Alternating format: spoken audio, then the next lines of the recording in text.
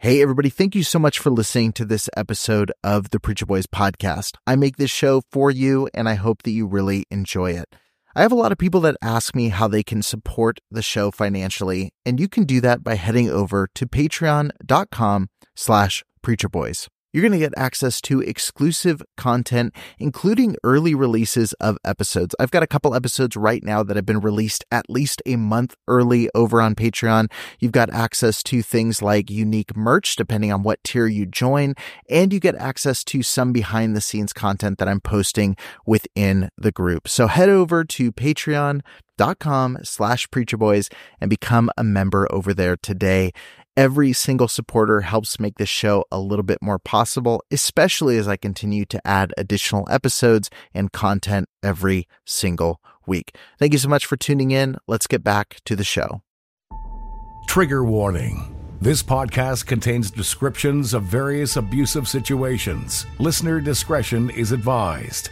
You are listening to the Preacher Boys podcast, a podcast shedding light on decades of mental, physical, and sexual abuse within the independent fundamental Baptist movement. The testimonies shared on this podcast are told from the personal experience and perspective of the survivors. Not all legal outcomes are known or final. Any suspect is presumed innocent until proven guilty in the court of law. To find more information about the Preacher Boys podcast and upcoming documentary, visit preacherboysdoc.com or connect on Facebook, Instagram, or Twitter with the handle @preacherboysdoc. Now, here is your host, Eric Skwarczynski. Hey, what's up, everybody? Welcome back to the Preacher Boys podcast. Today, I'm sitting down with Rebecca Klein. Rebecca Klein is a senior reporter for HuffPost. She covers education, politics, and policy. And I'm going to be honest, her recent article got quite a bit of attention from you, the Preacher Boys podcast audience. And in light of the recent shocking events at the Capitol, this article felt startlingly relevant. Its headline simply read, quote, "These textbooks in thousands of K-12 schools echo Trump's talking points," end quote. And of course, that's going to draw some attention. I saw some mixed feedback on the article and decided to bring Rebecca onto the show and talk about her inspiration for the article, what research she did on BJU and Abeka curriculum specifically, and the general response from the public reading the article. I really hope you enjoy this interview with Rebecca Klein. I know this is something of a bonus episode. It's a little bit outside the normal talking points of the show, but since so many of you found it relevant, I got my inbox blown up with this article. I think it's going to be a really good episode to cover. And I hope you'll hear from her perspective and really listen in as she talks about the research she's done. Thank you so much for listening, and here's the episode. Hey, everybody. Welcome back to the Preacher Boys podcast. I'm sitting down with Rebecca Klein. If you don't recognize the name, you probably recognize the article that I shared from the Huffington Post diving into Abeka in BJU curriculum. I know that there were literally probably a dozen people from my audience that sent this to me. There were more that tagged me in it, and there was a lot more that were responsive when I started sharing it in the group. And really, I just wanted to dive into kind of what prompted you to write the article. I know you cited a couple different things, but I really want to just get your perspective as someone who is covering these kind of topics, reporting on this kind of subject, why you thought now was a good time to dive into this conversation. But before we get into that, though, I just want to know your background. Or do you have connections to the religious kind of community? Is that something that kind of influences you as you write? So actually, I became interested in this topic in a kind of roundabout way. It wasn't through personal experience. I grew up in a really liberal, reformed Jewish community, which didn't have much exposure to any type of fundamentalist or evangelical Christian communities. But I'm an education reporter, and I, a few years ago, became really interested in the types of schools that voucher programs were serving. Voucher programs meaning school choice programs in states that use taxpayer dollars to help fund private scholarships to private schools. And I started delving into a lot of the schools that participated in voucher programs and found that many of them were really religious Christian schools. And I started speaking to some folks about these schools and the curriculum sources they use. So it snowballed from there. I became really interested in the types of curriculum sources that in a roundabout way, are receiving public funding at this current juncture. Right. Yeah, no, I know you wrote an article back in 2017, I believe, with Betsy DeVos becoming the Secretary of Education, and you were covering really just the breakdown of who was receiving taxpayer funding. And I didn't even know the voucher program existed. In the denomination that my listeners are familiar with, the schools were very against receiving any kind of government funding whatsoever for fear that it would manipulate their curriculum or that they would lose rights to teach the way that they wanted to teach. Reading your article was this bombshell moment of, oh, there's millions of dollars going toward these schools. I think one of the stats you'd mentioned was that in Indiana, 4,240 students received over $16 million in scholarships to attend schools that use a Becca or Bob Jones curriculum based on 2016, 2017 figures. That blew me away because I was thinking about my schools. I could never imagine them ever taking any kind of vouchers or any kind of government funding whatsoever. But it's not something that's a small number of schools. This is a pretty widespread group. So what were your concerns as you saw this happening? Like what was concerning to you about schools using these, pieces of curriculum, or specifically like religious schools receiving kind of government funding? Totally. Yeah. So what I started looking into was, at the time, Betsy DeVos was becoming education secretary. She had recently been confirmed. And obviously with Betsy DeVos becomes the private school choice movement. That's her main issue. That's what she's most invested in. And that's what she dedicated her tenure to trying to expand. So at the time, I was really just trying to learn more about her and learn more about voucher programs in general. And something that I kept hearing from scholars and advocates was that they didn't have a great sense of what types of schools were participating in these programs. No one was tracking it. And of the schools participating in these programs, they didn't know whether or not these were good schools. They didn't know whether or not they were bad schools. They didn't know what they were teaching, because private schools in most places have a tremendous amount of freedom in terms of curriculum. So I decided to undertake this very big project that I was very lucky that my editor gave me the time and space to do, basically just to try and make a database of every school participating in one of these programs so I could get a picture of what types of schools were participating in these programs. So I actually didn't come into the project with a specific thesis or focus on a Becca or Bob Jones University Press or Accelerated Christian Education. But as I was making these databases, and it became very clear to me that a vast majority of schools that were participating in these programs were religious schools. And of these religious schools, most were evangelical Christian schools. Yeah. I started talking to more experts about these schools and their thoughts and opinions on these schools now receiving this influx of essentially public funding. And something that came up over and over again, and as I was speaking to folks, was basically having concerns about the curriculum that they know to be popular in these schools. So at that point, I ordered the textbooks for myself because I wanted to take a look. And I highlighted a bunch of passages that I suspected, I haven't been in high school for some time, but I suspected were different than how public schools would present things, for better or for worse. Obviously, we know that public schools might have their own perspective of teaching, and they certainly can be criticized for many things in their textbooks. But I highlighted a bunch of passages, and I decided the fairest way to delve into it was to send some of these passages to a wide array of historians and scholars around the country, and to see what their perspective was and whether or not they thought that they were accurate or skewed and what have you. So once I got their responses, and many of them took umbrage with a lot of the presentation of things in these textbooks. So you might have the obvious things that one might take issue with in terms of their teaching of evolution and creationism, but also many of the things in the history books, like referring to, I think, like Nelson Mandela as a Marxist who was right. dedicated to radical affirmative action. Many historians certainly took portrayal with the presentation of him, or one Accelerated Christian Education book referred to slavery as Black immigration. Yeah. There was obviously a lot of meaning behind those statements. So then the next step in this project was then I went back and I started documenting of the religious Christian schools, how many schools advertised using this curriculum. So what I have is obviously a minimum, because not every school advertises using this curriculum or advertises whatever curriculum they use, just not every school has a website, right, what have you. And I reached out to all of them as well. And so my database reflected the ones that I heard or could confirm. And then from there, I went on to look at which schools had policies against LGBTQ students. I found that there was a bunch of schools participating in these voucher programs with connections to Scientology, which has its own host of issues. Yeah, and then earlier this year, I did another follow-up where I found that a few of these schools pushed LGBTQ students to conversion therapy, and they advertised doing so in their handbooks. So I had done all this research, and that's what led me to draw the connection between what happened a few weeks ago at the Capitol and some of these textbook sources.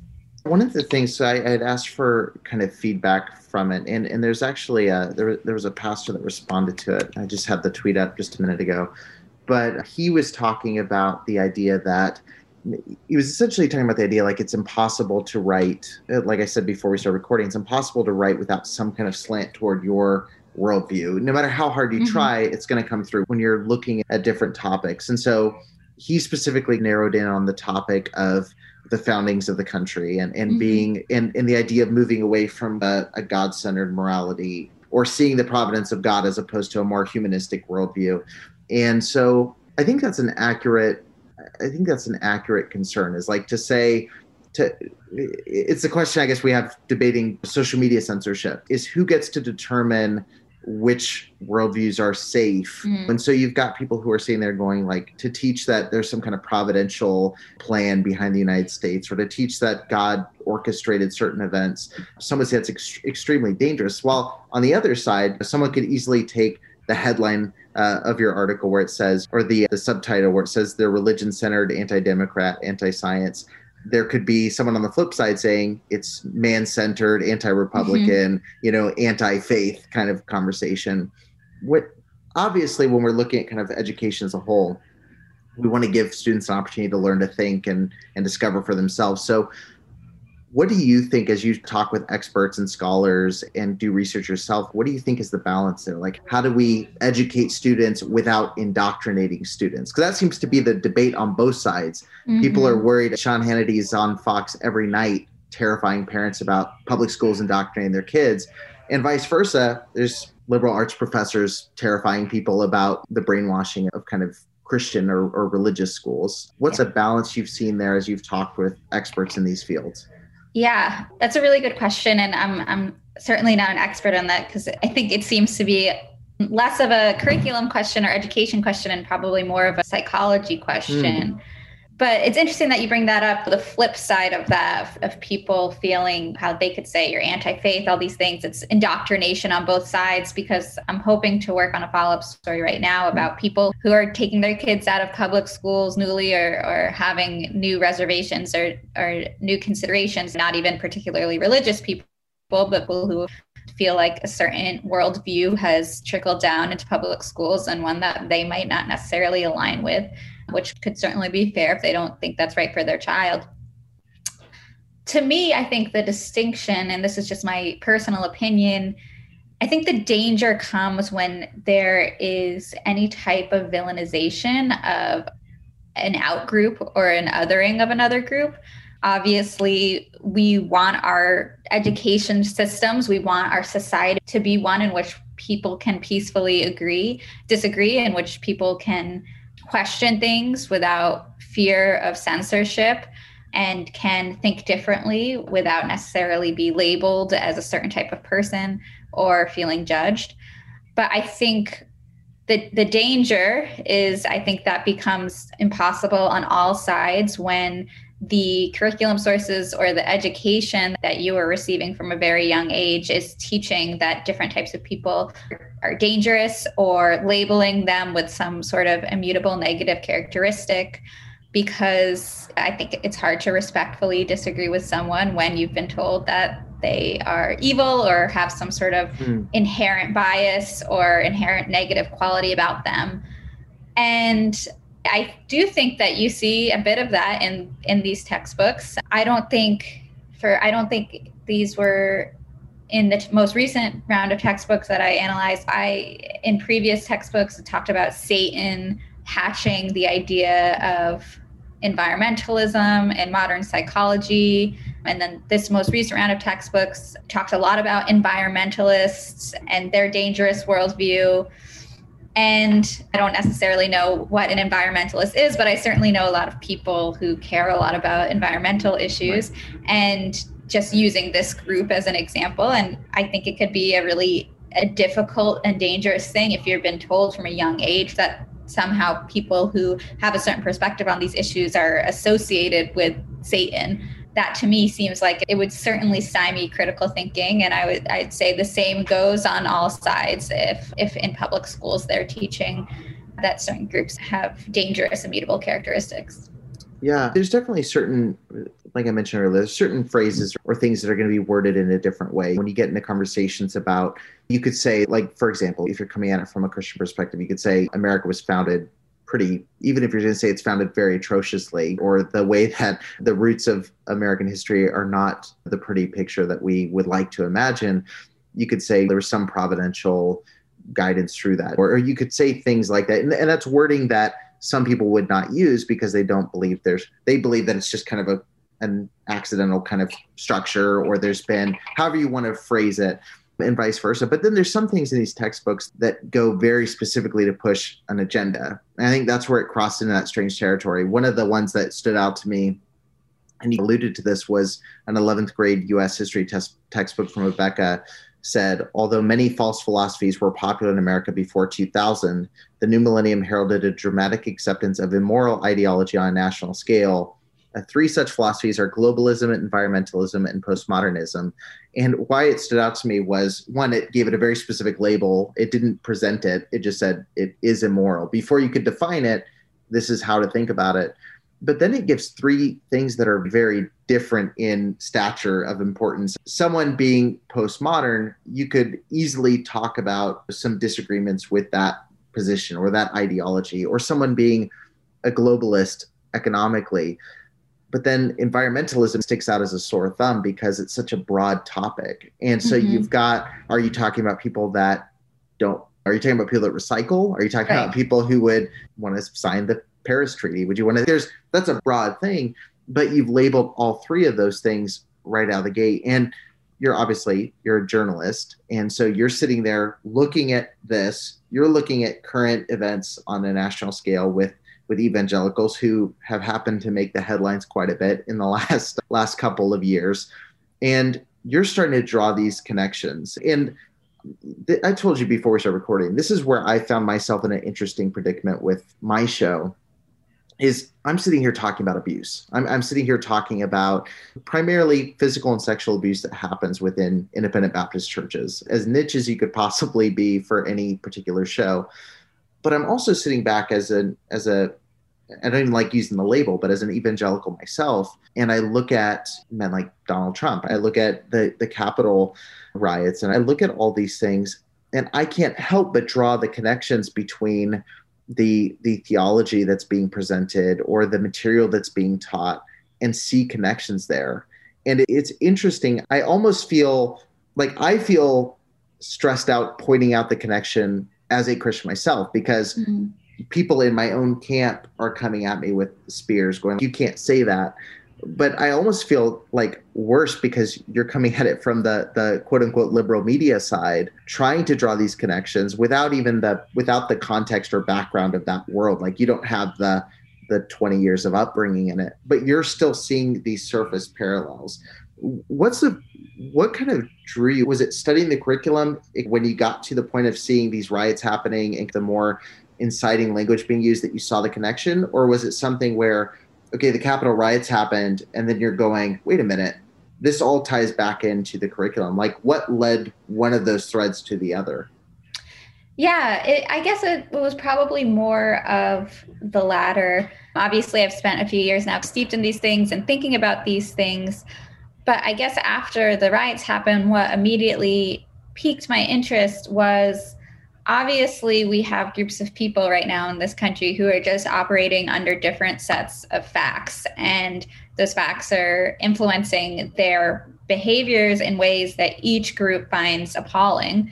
And so I was just in general thinking about education as an institution and how it feeds into these vastly different worldviews, and more generally how we can come together as a decent functioning society. And so I just became curious in general. I had done a story about public schools and how they were talking about the riots, and I was curious about what different types of schools might say about the riots, what evangelical schools are talking to children about the riots. I don't have great sources of people who are currently attending such schools or teachers in such schools, but I figured the closest thing I could get to understanding what might be happening is to look at some more textbooks. And so I was originally curious about how they talked about Donald Trump specifically, because a few years ago, the round of textbooks I had, they just weren't updated enough, obviously, to really talk about him so much. So I got more recent ones, and they only talk about him a little because it's still early. I think they came out in 2018. It was history had not yet been written. But as I read more about how they talked about him and more recent events, Obama and Black Lives Matter and immigration debates, that's when I started to see more of the connections between the types of things that people were saying at the riots and the signs they were holding and what these textbooks said. And I started reaching out to some folks who knew a lot more about it than I would in this relationship. And they seemed to think there was a clear line between what we saw and being very dedicated to a specific worldview. But perhaps my article is heavier handed than it should have been now that I think about it, because I think in many ways, just the rhetoric in the textbooks can speak for itself. Yeah, I'm wondering what the response, like you said, it's a very divided kind of conversation. There's people operating from two extremely different worldviews. And because we're talking about religion and politics, we're talking about two things that you just don't, one, you don't talk about with each other, at least peacefully so. It's the things people joke about bringing up at Thanksgiving, and it's splitting up the table. What's been the response to your article? I know I saw a little bit of the feedback, but what's been the overwhelming response? Has it been about split 50-50? Has it been a majority see those connections, a majority that are frustrated they feel like you're trying to make these connections? What's been the overwhelming response there? I'd say at first, in the immediate days after I published the article, I received overwhelmingly positive responses. I heard from a lot of people who had previously been involved with their church and left, or people who had gone to these schools and wanted to share their experiences. I heard from people in other parts of the country who were concerned about things they were seeing in secular institutions and what they saw as a sort of creeping in as a worldview. And then after that initial wave, I'd say in the past few days is when I've gotten emails from people who felt like my reporting was incredibly slanted and sought to villainize a specific side or set of beliefs, which was not my intention.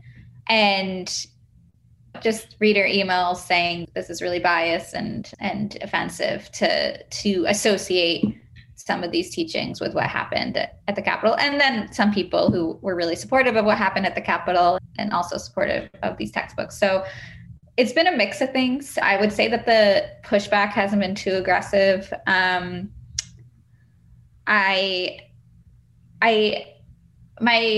This particular article primarily really only focused on the textbooks, and it didn't have as much of a human element in terms of people's experiences. And I guess that is probably something that if I was to, write about these things again, I would want more of, just because I do want to make it clear that I relied on the textbooks and also what people who are much smarter than me, scholars and historians, were saying about the textbooks, but it was not my intention to put down or other people who believe in certain things or attend certain institutions. That's a question that I wanted to ask here at the end, is just as a reporter, and I ask this somewhat selfishly because I find myself in this position often with the show, is that you start getting that gut feeling of, okay, I feel like this is connected to this, and you start pursuing that story or that thread. And at some point, and again, that bias seeps in, right? And that's not always a bad thing. We say bias like it's a bad thing, but like you have to take into account your experiences. You try to separate yourself from it as much as you can and hear each story on its own. But how do you separate enough to know whether it's bias or whether it's connected? Because it's amazing to me, like even looking at the Capitol stuff, in my mind, coming from my own perspectives, I thought this is as clear as it can get. Like for me, I was thinking like, obviously this has become a big problem. And I had people who were friends, at least Facebook friends, people I know who I've met in person who are rational human beings, who they weren't saying they were for it, but they would make posts like, what do you think social media would have looked like in 1776? And I was like, whoa, like that, like to me, it was so cut and dry. And then if I saw someone posting something that was against it, I would see people jumping on it and being like, why are you against it? Or if I saw people for it, I would see people, and both sides are absolutely convinced that they're 100% accurate.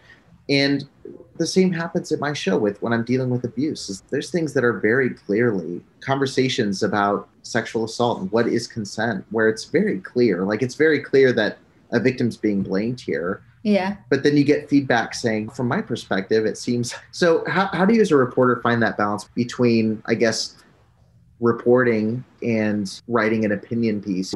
Because sometimes that line feels very blurred, especially right now where we live in a world of alternative facts and quote unquote fake news from both sides. I think both sides would say you've got the side on the left saying that the right is pretty fake news, and the people on the right are maybe not in those same terms, but you get my drift there. Difficult balance, because in general, my instinct is always to just, if I'm unsure of something, or if I feel like I'm having difficulty finding the language to call something what it is in a clear manner, my instinct is always just, okay, then keep reporting it out. Talk to more people until you find that truth, until you find that nugget.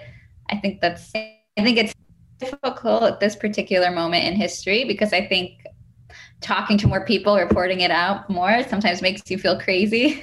There's so many people who are so sure about their beliefs, but like with this story, some of the people who I spoke to, some of the scholars, these are people who I've been speaking to for years. So I have built up a certain amount of trust in terms of their scholarship, in terms of their perspective, in terms of their ability and willingness to be nuanced.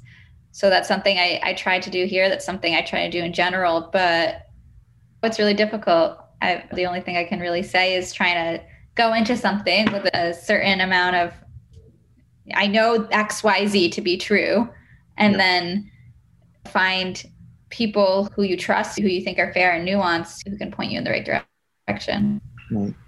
Yeah, no, that's awesome. Yeah, no, I think it's really good. And that's something when I read the article, I was like, man, I can't imagine trying to pick this apart from the outside. And I didn't know your background, so I was curious. One, it's rare that I see that kind of curriculum covered, or even anything relatable to most reporting done on religion covers the Catholic Church, sometimes the Mormon Church.